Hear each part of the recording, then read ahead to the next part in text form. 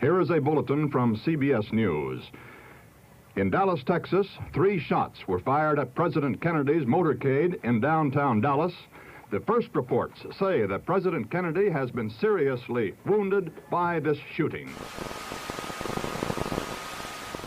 From Dallas, Texas, the flash, apparently official, President Kennedy died at 1 p.m. Central Standard Time, 2 o'clock Eastern Standard Time, some 38 minutes ago. It was 60 years ago today, at 12:30 p.m. local Dallas time, that those terrible shots rang out. I was only 16 months old at the time it happened. Welcome to a special extra episode of Spinning My Dad's Vinyl. My dad's collection is known for its extensive and eclectic mix of music and other albums. This is one of those other albums. My dad was a big enough fan of the 35th President of the United States that he had 2 memorial records in his collection. I already featured the other one on President's Day 2021 in Volume 8, JFK, The Presidential Years. This one is really special, and I will be playing it in its entirety. This recording is a memorial tribute produced and broadcast by radio station WMCA New York on Friday, November 22nd, 1963, just hours after John F. Kennedy's assassination. You will hear highlights of speeches made by JFK, including his entire inaugural address. The broadcast was narrated by Ed Brown. It was written by Martin Plisner, produced by M.L. Oberstein, and directed by Roger Turner, the Director of News and Public Affairs at the station. The recorded speech material is from the files of Radio Press International. So, get ready to hear one of the greatest orators and politicians of our time, only to have his time with us ended short in a special extra volume, 60 years since JFK's assassination. A deep snow was on the ground in Washington. The sun was dazzling as it shone on the steps of the U.S. Capitol on January 20th, 1961, when Chief Justice Earl Warren administered the oath of office to the 35th President of the United States. You, John Fitzgerald Kennedy, do solemnly swear. I, John Fitzgerald Kennedy, do solemnly swear. That you will faithfully execute the office of President of the United States. That I will faithfully execute the office of President of the United States. And will, to the best of your ability. And will, to the best of my ability. Preserve, protect, and defend the Constitution of the United States. Preserve, protect, and defend the Constitution of the United States. So help you God. So help me God. From the very beginning, the most widely discussed feature of Kennedy's campaign was the fact that he was a Catholic. Only one other Catholic, Al Smith, had ever been nominated for president, and Smith had been roundly defeated. Kennedy refused to accept the proposition that a Catholic could not become president, and repeatedly in his campaign he declared, I hope that no American, considering the really critical issues facing this country, will waste his franchise and throw away his vote by voting either for me or against me because of my religious affiliation. It is not relevant. I am saying to you that my decisions on every public policy will be my own as an American, as a Democrat, and as a free man. Preparing for the Democratic Convention, Kennedy entered presidential primaries in a third of all the states and was victorious in every single one. Nominated on the first ballot at Los Angeles, Kennedy's acceptance speech set the guiding theme of his national leadership. We stand today on the edge of a new frontier, the frontier of the 1960s, the frontier of unknown opportunities and perils, the frontier of unfilled hopes and unfilled threats. Woodrow Wilson's New Freedom promised our nation a new political and economic framework. Franklin Roosevelt's New Deal promised security and succor to those in need. But the new frontier of which I speak is not a set of promises. It is a set of challenges. It sums up not what I intend to offer to the American people, but what I intend to ask of them.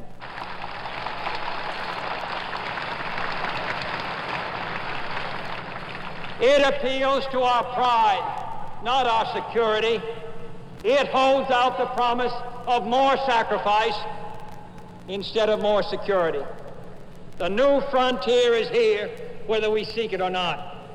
Beyond that frontier are uncharted areas of science and space, unsolved problems of peace and war, unconquered province of ignorance and prejudice, unanswered questions of poverty and surplus. It would be easier to shrink from that new frontier, to look to the safe mediocrity of the past, to be lulled by good intentions and high rhetoric, and those who prefer that course should not vote for me or the Democratic Party.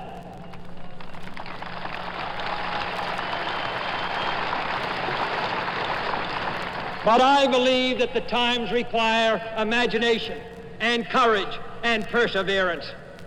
I'm asking each of you to be pioneers towards that new frontier. My call is to the young in heart, regardless of age, to the stout in spirit, regardless of party, to all who respond to the scriptural call, be strong and of good courage, be not afraid, neither be dismayed. For courage, not complacency, is our need today. Leadership, not salesmanship. And the only valid test of leadership is the ability to lead and lead vigorously. Just as anxious to lead vigorously was another member of the same young political generation, the far better known Republican candidate for president, Vice President Richard Nixon. Nixon was originally considered a slight favorite in the race, but in the summer of 1960, the Eisenhower administration, and hence Nixon, lost considerable prestige as a result of the U-2 incident and a sudden rise in Cold War tension. The Republican administration was also damaged politically by a business recession, which Kennedy suggested he could do more about than Nixon. But perhaps the most decisive factor in providing Kennedy with his margin for victory was the development of an altogether new factor in American political campaigns: the broadcast debate. In 5 debates with Nixon, heard by the biggest radio-TV audiences in history, Kennedy displayed a detailed grasp of national and foreign affairs, of personal self-confidence, and a quick wit under fire which gave him a decided advantage. As in the touch football exercises, which he and his family later made a part of the presidential image, Kennedy, the campaigner, was the very image of the man in motion, summoning a nation into motion. Said Kennedy in the first of the great debates, The question before us all, that faces all Republicans and all Democrats, is, can freedom in the next generation conquer, or are the communists going to be successful? That's the great issue. And if we meet our responsibilities, I think freedom will conquer. If we fail to move ahead, if we fail to develop sufficient military and economic and social strength here in this country, then I think that the tide could begin to run against us. And I don't want historians 10 years from now to say, these were the years when the tide ran out for the United States. I want them to say, these were the years when the tide came in. These were the years when the United States started to move again. That's the question before the American people, and only you can decide what you want this country to be, what you want to do with the future. I think we're ready to move. In the latter days of the campaign, an extremely active effort by President Eisenhower appeared to have brought fresh life to the Nixon campaign. But on Election Day, the nation chose Kennedy. He was chosen by one of the smallest popular vote margins in history, and in the Electoral College by the second smallest margin in this century. Nevertheless, on January 20th, 1961, President Kennedy was inaugurated in an almost universal spirit of national goodwill and high expectations. This was the occasion for perhaps the most inspiring and best remembered of all the speeches of John F. Kennedy. Here in its entirety, the inaugural address. We observe today not a victory of party, but a celebration of freedom, symbolizing an end as well as a beginning, signifying renewal as well as change. For I have sworn before you and Almighty God the same solemn oath our forebears prescribed nearly a century and 3/4 ago. The world is very different now, for man holds in his mortal hands the power to abolish all forms of human poverty and all forms of human life. And yet the same revolutionary beliefs for which our forebears fought are still at issue around the globe. The belief that the rights of man come not from the generosity of the state, but from the hand of God. We dare not forget today that we are the heirs of that first revolution. Let the word go forth from this time and place to friend and foe alike that the torch has been passed to a new generation of Americans born in this century, tempered by war, disciplined by a hard and bitter peace, proud of our ancient heritage, and unwilling to witness or permit the slow undoing of those human rights to which this nation has always been committed and to which we are committed today at home and around the world.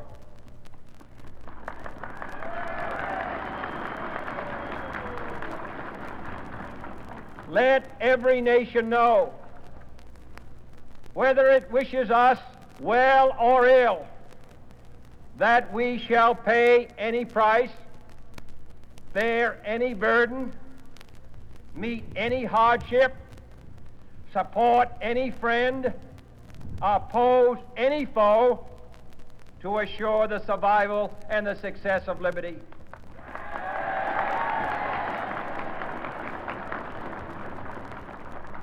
This much we pledge and more.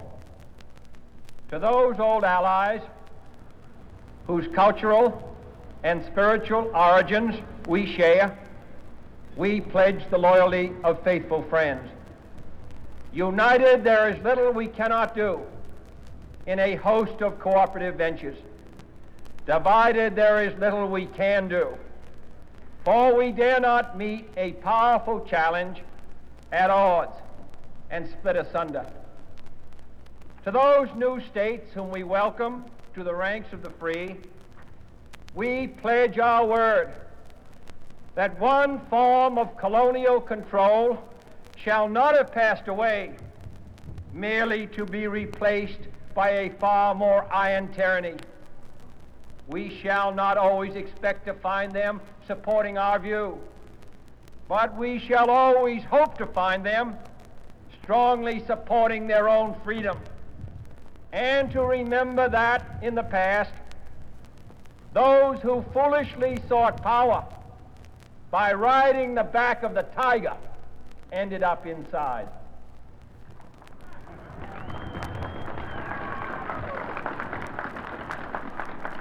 To those people in the huts and villages of half the globe struggling to break the bonds of mass misery, we pledge our best efforts to help them help themselves for whatever period is required, not because the communists may be doing it, not because we seek their votes, but because it is right. If a free society cannot help the many who are poor, it cannot save the few who are rich.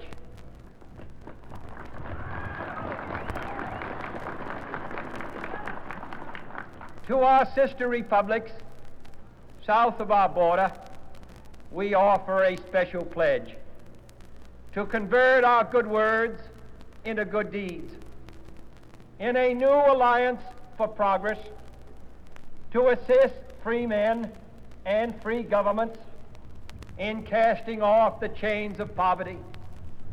But this peaceful revolution of hope cannot become the prey of hostile powers. Let all our neighbors know that we shall join with them to oppose aggression or subversion anywhere in the Americas. And let every other power know that this hemisphere intends to remain the master of its own house.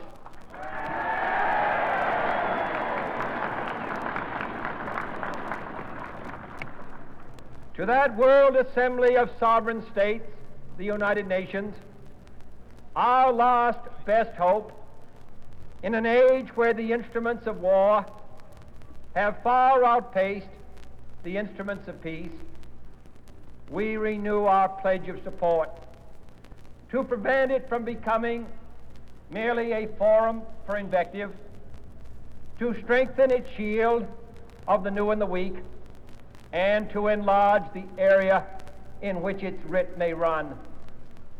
Finally, to those nations who would make themselves our adversary, we offer not a pledge, but a request that both sides begin anew the quest for peace.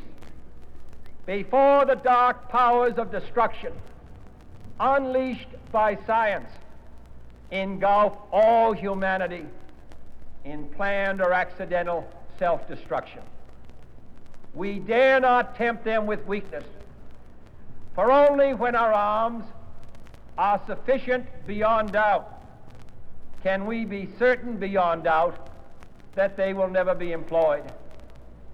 But neither can two great and powerful groups of nations take comfort from our present course, both sides overburdened by the cost of modern weapons, both rightly alarmed by the steady spread of the deadly atom, yet both racing to alter that uncertain balance of terror that stays the hand of mankind's final war.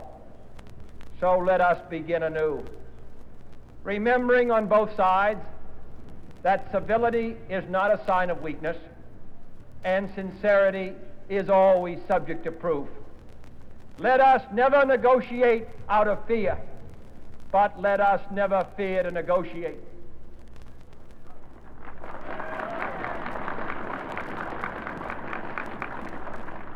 Let both sides explore what problems unite us, instead of belaboring those problems which divide us. Let both sides, for the first time, formulate serious and precise proposals for the inspection and control of arms, and bring the absolute power to destroy other nations under the absolute control of all nations.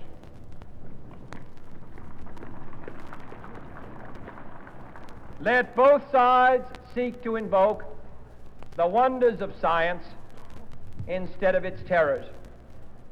Together, let us explore the stars, conquer the deserts, eradicate disease, tap the ocean depths, and encourage the arts and commerce.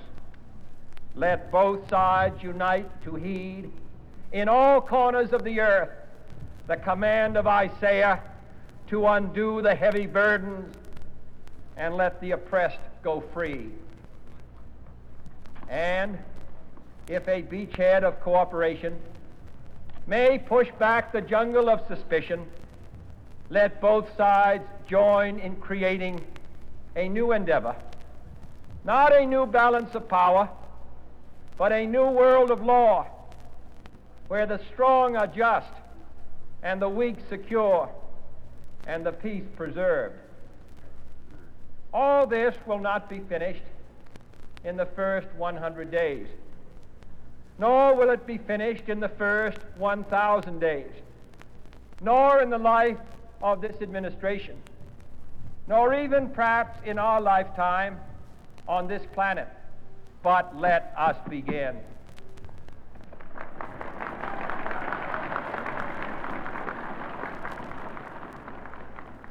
In your hands, my fellow citizens, more than mine, will rest the final success or failure of our course. Since this country was founded, each generation of Americans has been summoned to give testimony to its national loyalty. The graves of young Americans who answered the call to service surround the globe. Now the trumpet summons us again, not as a call to bear arms, though arms we need, not as a call to battle, though in battle we are, but a call to bear the burden of a long twilight struggle, year in and year out, rejoicing in hope, patient in tribulation, a struggle against the common enemies of man, tyranny, poverty, disease, and war itself. Can we forge against these enemies a grand and global alliance, north and south, east and west, that can assure a more fruitful life for all mankind? Will you join in that historic effort?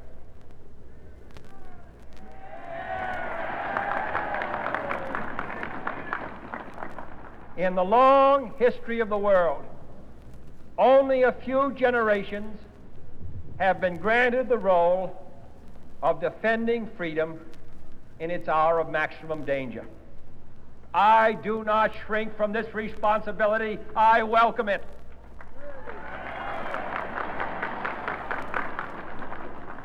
I do not believe that any of us would exchange places with any other people or any other generation. The energy, the faith, the devotion which we bring to this endeavor will light our country and all who serve it. And the glow from that fire can truly light the world.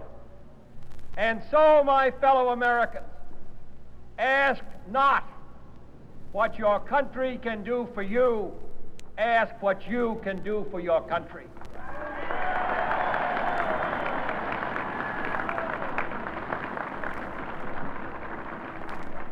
My fellow citizens of the world, ask not what America will do for you, but what together we can do for the freedom of man.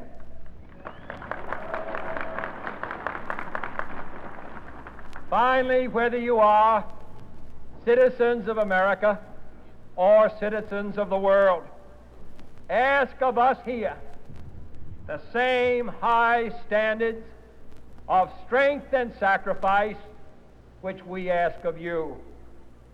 With a good conscience, our only sure reward, with history the final judge of our deeds, let us go forth to lead the land we love, asking His blessing and His help, but knowing that here on earth, God's work must truly be our own. You just heard side A of this very special record. John Fitzgerald Kennedy, a memorial album, on the premier label number 2099. It's a vinyl LP album format, released in 1963. Its genre is non-music. Its style is speech and spoken word. The liner notes are extensive and include the entire prayer by Richard James Cardinal Cushing, Archbishop of Boston from 1944 to 1970, recited at JFK's funeral on November 25th, 1963. It's obvious from his words that the Cardinal had known the President for a long time. Here are just a few. A shocked and stricken world stands helpless before the fact of death. That death brought to us through a tragically successful assault upon the life of the President of the United States. Our earliest disbelief has slowly given way to unprecedented sorrow as millions all over the earth join us in lamenting a silence that can never again be broken and the absence of a smile that can never again be seen. For those of us who knew the president as friend as well as statesman, words mock our attempts to express the anguish in our hearts. I have been with him in joy and in sorrow, in decision and in crisis, among friends and with strangers, and I know of no one who is combined in more noble perfection the qualities of greatness that marked his cool, calculating intelligence and his big, brave, bountiful heart. Now, all of a sudden, he has been taken from us, and I dare say we shall never see his like again. There are other messages from Senator Michael Mansfield of Montana, Speaker of the House John McCormack of Boston, and the man who headed up the commission that investigated the assassination, U.S. Supreme Court Chief Justice Earl Warren. Now, my dad did not discuss politics much, but I think his strong connection to Kennedy had to do with his age at the time JFK was climbing the political ranks and ultimately to the highest office in the land. I know my parents were active members of the Young Democratic Party in the late 1950s and early 60s, so they probably worked on local campaigns for Lake County Democrats during the time Kennedy was running for office. And speaking of the Warren Commission, I've never been a fan of that committee's conclusion or the magic bullet theory. While I'm a big fan of Oliver Stone's movie JFK, I know it's just Hollywood. But more and more, quote, secrets keep coming out all the time. In fact, I read a New York Times article earlier this week highlighting the research done by a reporter over the years. It was a fascinating read. Now, I'm not going to bore you anymore with any of this or my beliefs. I just wanted to commemorate a milestone anniversary of one of the most important moments that altered U.S. and world history. Who knows how different the world would be if he had gotten the military-industrial complex under control, if he had gotten us out of Vietnam as he had planned, when he had planned, or we had been more advanced with the treatment of people of color and now sexual orientation in our country. But the people who wanted him dead had other plans. Now, Side B. As he assumed office in 1961, John F. Kennedy made it clear that he hoped to arouse the kind of enthusiasm for fresh and dynamic national innovations which had characterized the famous first 100 days of Franklin D. Roosevelt's New Deal. An able, young, and imaginative administrative team arrived in Washington with their able, young, and imaginative president. All came with a great variety of new ideas. But from the very beginning, the domestic concerns of the nation were thrust in the background as the new administration was forced to meet an almost endless succession of fresh emergencies abroad. Shortly after President Kennedy took office, he had to make a decision about an invasion of communist Cuba by anti-Castro exiles. The invasion had been under preparation since before he became president. The puzzle of Kennedy's decision and his execution of it will be discussed by historians for years to come. The vital question, after deciding to go ahead at all, was whether to give the mere battalion of exiles active support by the air and naval forces of the United States itself. Kennedy elected not to permit U.S. air or naval support. The invasion, whatever might have been its fate otherwise, was thereby doomed. If Cuba, in the first year of the Kennedy administration, represented a country already committed in the most frustrating way to communism, other countries, still free throughout the world, were facing heavy communist pressure.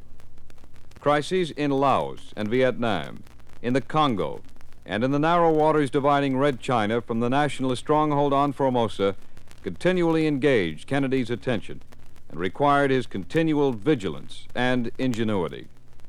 But throughout his administration, the most hazardous emergencies repeatedly arose in West Berlin. Confronted in the summer of 1961 with a Russian ultimatum to evacuate Western troops, Kennedy flatly refused. In a major address to the nation, he called for a great strengthening of the nation's conventional armed forces in Europe and elsewhere. Said the president, We face a challenge in Berlin, but there is also a challenge in Southeast Asia, where the borders are less guarded, the enemy harder to find, and the dangers of communism less apparent to those who have so little. I hear it said that West Berlin is militarily untenable, and so was Bastogne, and so in fact was Stalingrad. Any dangerous spot is tenable if men, brave men, will make it so. We seek peace, but we shall not surrender. 3 times in my lifetime, our country and Europe have been involved in major wars. In each case, serious misjudgments were made on both sides of the intentions of others, which brought about great devastation. Now, in the thermonuclear age, any misjudgment on either side about the intentions of the other could rain more devastation in several hours than has been wrought in all the wars of human history. I know that sometimes we get impatient. We wish for some immediate action that would end our perils. But I must tell you that there is no quick and easy solution. The communists control over 1 billion people, and they recognize that if we should falter, their success would be imminent. We must look to long days ahead, which, if we are courageous and persevering, can bring us what we all desire. In meeting my responsibilities in these coming months as president, I need your goodwill and your support, and above all, your prayers. Kennedy's firm stand on Berlin in the first year of office ended for the remainder of his administration any major effort by the Soviet Union to force the Western powers out of their sector of Berlin. In 1962, however, the communist regime in East Germany succeeded without any effective U.S. opposition in erecting a wall which sealed off West Berlin from the communist sector and became an international symbol of the closed communist society. Early that year, Kennedy found time to engage in a domestic struggle. Through considerable pressure on the nation's steel union, the president managed to secure a wage settlement with the major steel companies, which involved an unusually small increase in pay. It was part of a program urged by the president to restrain inflation and had been coupled with a long-standing plea by the president to the steel companies to keep their prices stable. The ink was hardly dry on the union contract when the president of U.S. Steel, followed quickly by most other steel executives, announced a major price increase. The following day at a news conference, the president delivered what is generally regarded as the angriest statement he ever made in office. Simultaneous and identical actions of United States Steel and other leading steel corporations increasing steel prices by some $6 a ton constitute a wholly unjustifiable and irresponsible defiance of the public interest. In this serious hour in our nation's history, at a time when restraint and sacrifice are being asked of every citizen, the American people will find it hard, as I do, to accept a situation in which a tiny handful of steel executives, whose pursuit of private power and profit exceeds their sense of public responsibility, can show such utter contempt for the interests of 185 million Americans. Within a week, the steel industry responded by rolling back the announced increases. The president's action led to a long period of tension between the White House and the business community, a tension which gradually eased, but never quite returned to what it had been before the President of the United States and the President of United States Steel had their historic confrontation. The fall of 1962 brought the greatest of all the confrontations of the Kennedy administration. In October, the President received certain proof that the Soviet Union had established bases for nuclear missiles in Cuba. Addressing the nation on this occasion, he announced a naval blockade of the island, forcing ships carrying Russian arms to Cuba to return, and implied strongly that the United States would bomb and, if necessary, invade Cuba unless the missiles were withdrawn. This was the somber conclusion of President Kennedy's address on the Cuban blockade. My fellow citizens, let no one doubt that this is a difficult and dangerous effort on which we have set out.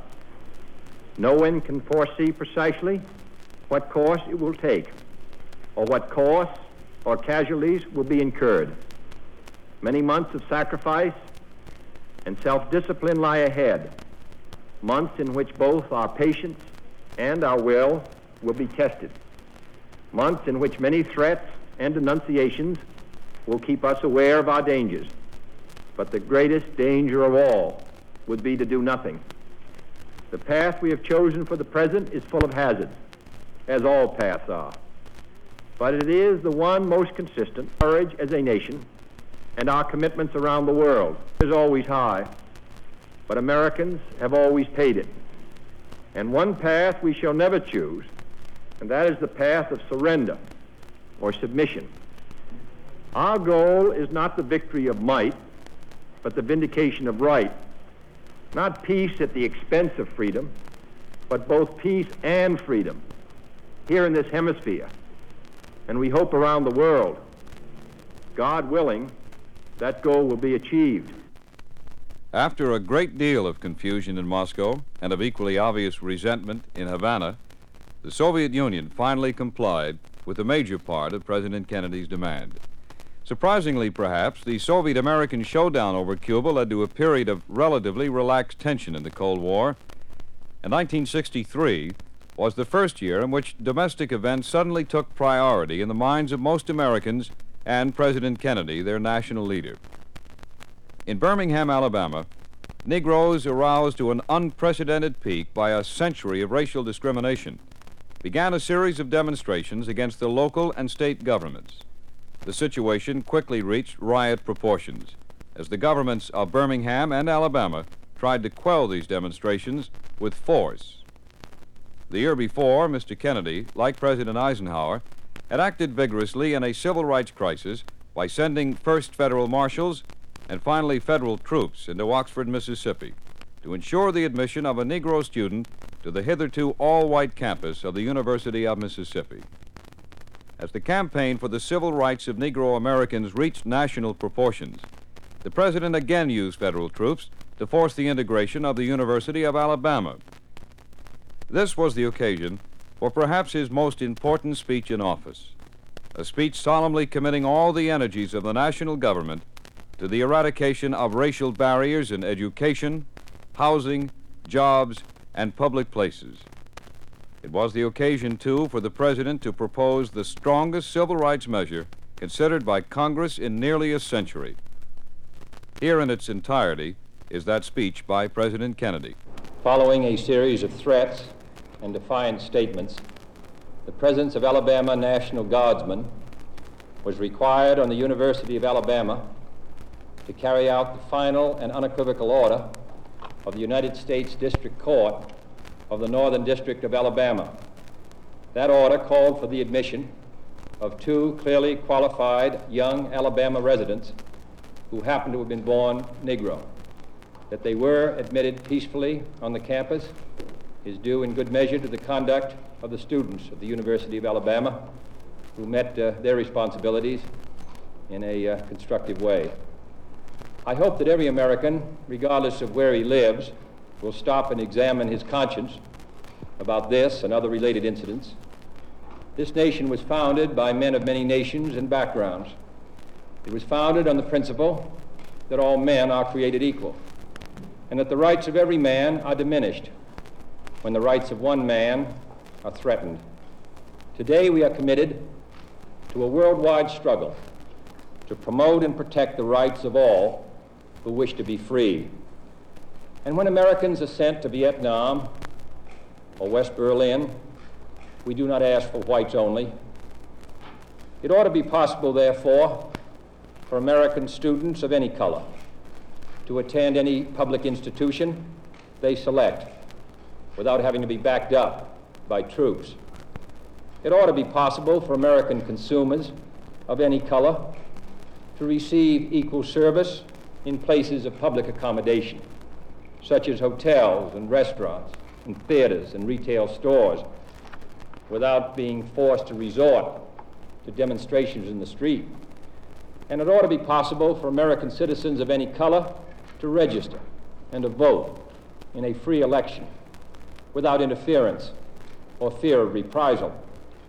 It ought to be possible, in short, for every American to enjoy the privileges of being American without regard to his race or his color. In short, every American ought to have the right to be treated as he would wish to be treated, as one would wish his children to be treated. But this is not the case. The Negro baby born in America today, regardless of the section of the state in which he is born, has about 1/2 as much chance of completing a high school as a white baby, born in the same place on the same day. 1/3 as much chance of completing college. 1/3 as much chance of becoming a professional man. Twice as much chance of becoming unemployed. About 1/7 as much chance of earning $10,000 a year. A life expectancy which is 7 years shorter, and the prospects of earning only half as much. This is not a sectional issue. Difficulties over segregation and discrimination exist in every city, in every state of the Union, producing in many cities a rising tide of discontent that threatens the public safety. Nor is this a partisan issue. In a time of domestic crisis, men of goodwill and generosity should be able to unite regardless of party or politics. This is not even a legal or legislative issue alone. It is better to settle these matters in the courts than on the streets, and new laws are needed at every level. But law alone cannot make men see right. We are confronted primarily with a moral issue. It is as old as the Scriptures and is as clear as the American Constitution. The heart of the question is whether all Americans are to be afforded equal rights and equal opportunities, whether we are going to treat our fellow Americans as we want to be treated.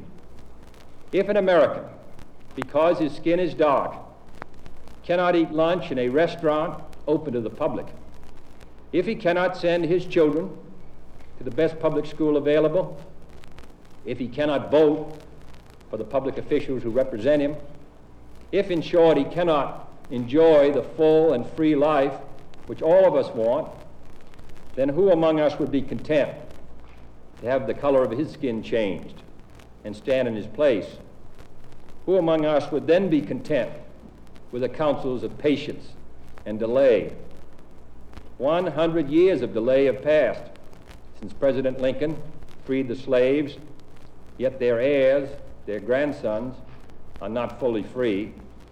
They are not yet freed from the bonds of injustice. They are not yet freed from social and economic oppression. And this nation, for all its hopes and all its boasts, will not be fully free until all its citizens are free. We preach freedom around the world, and we mean it. And we cherish our freedom here at home. But are we to say to the world, and much more importantly, to each other, that this is a land of the free, except for the Negroes, that we have no second-class citizens except Negroes, that we have no class or caste system, no ghettos, no master race, except with respect to Negroes?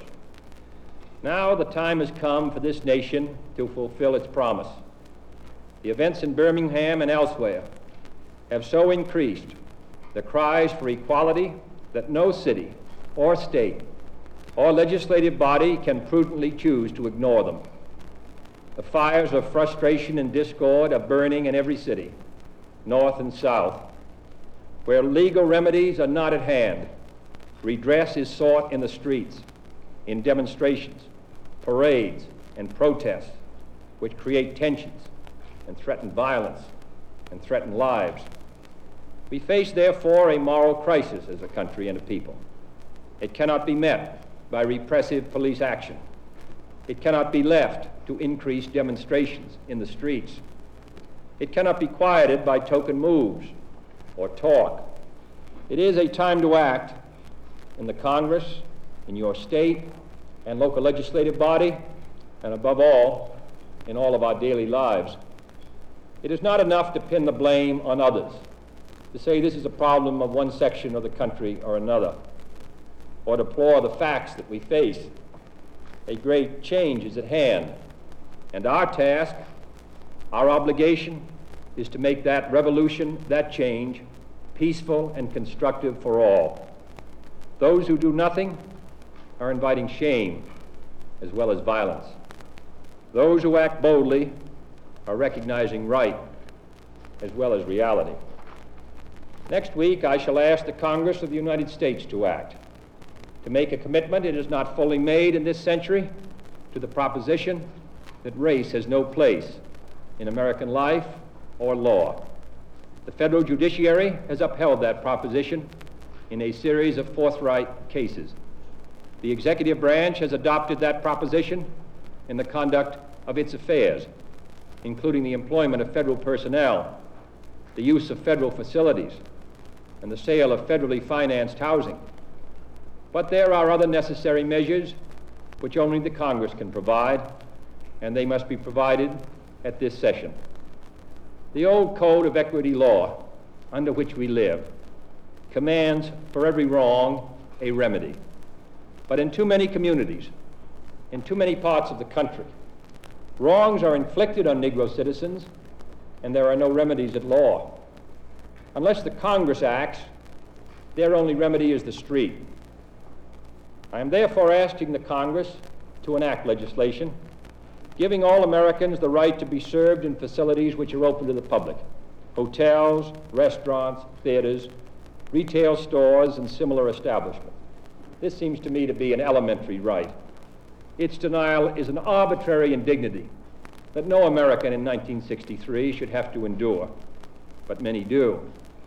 I have recently met with scores of business leaders, urging them to take voluntary action to end this discrimination. And I've been encouraged by their response.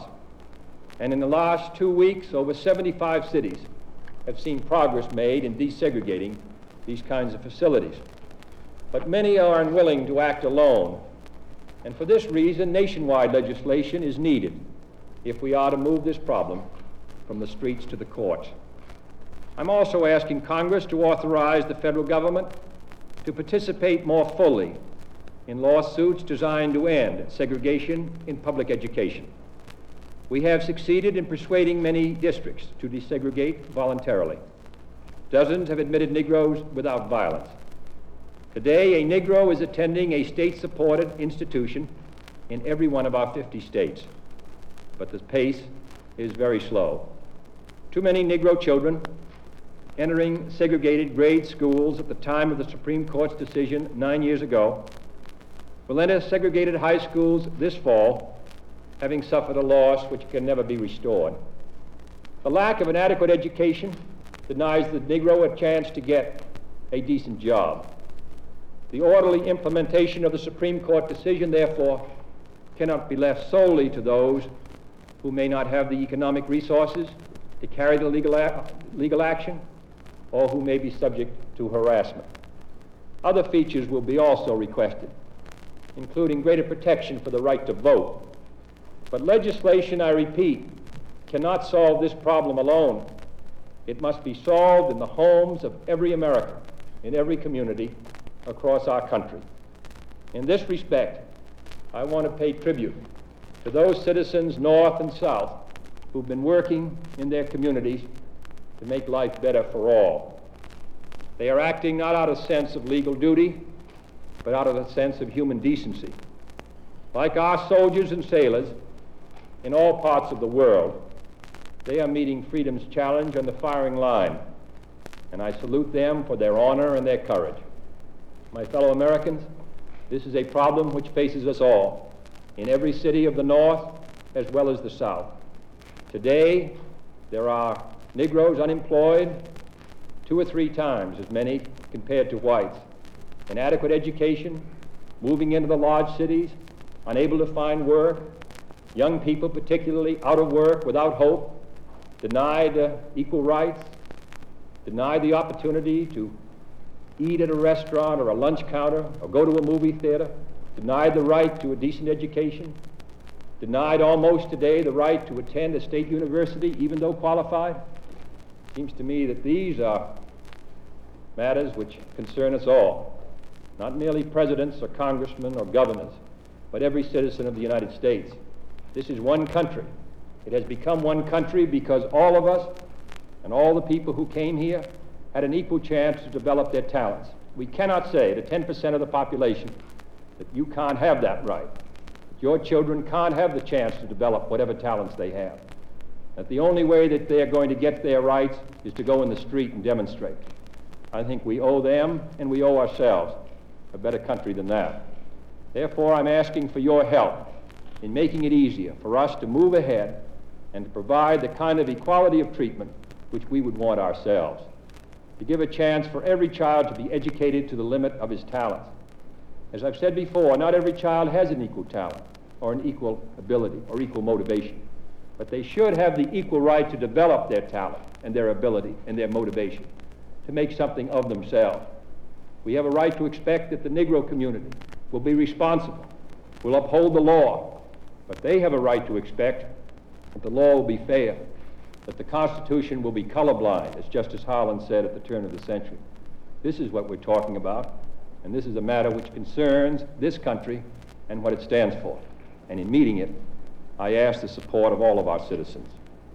As the Kennedy administration was drawing so unwittingly to its close in the early fall of 1963, the civil rights crisis remained unresolved.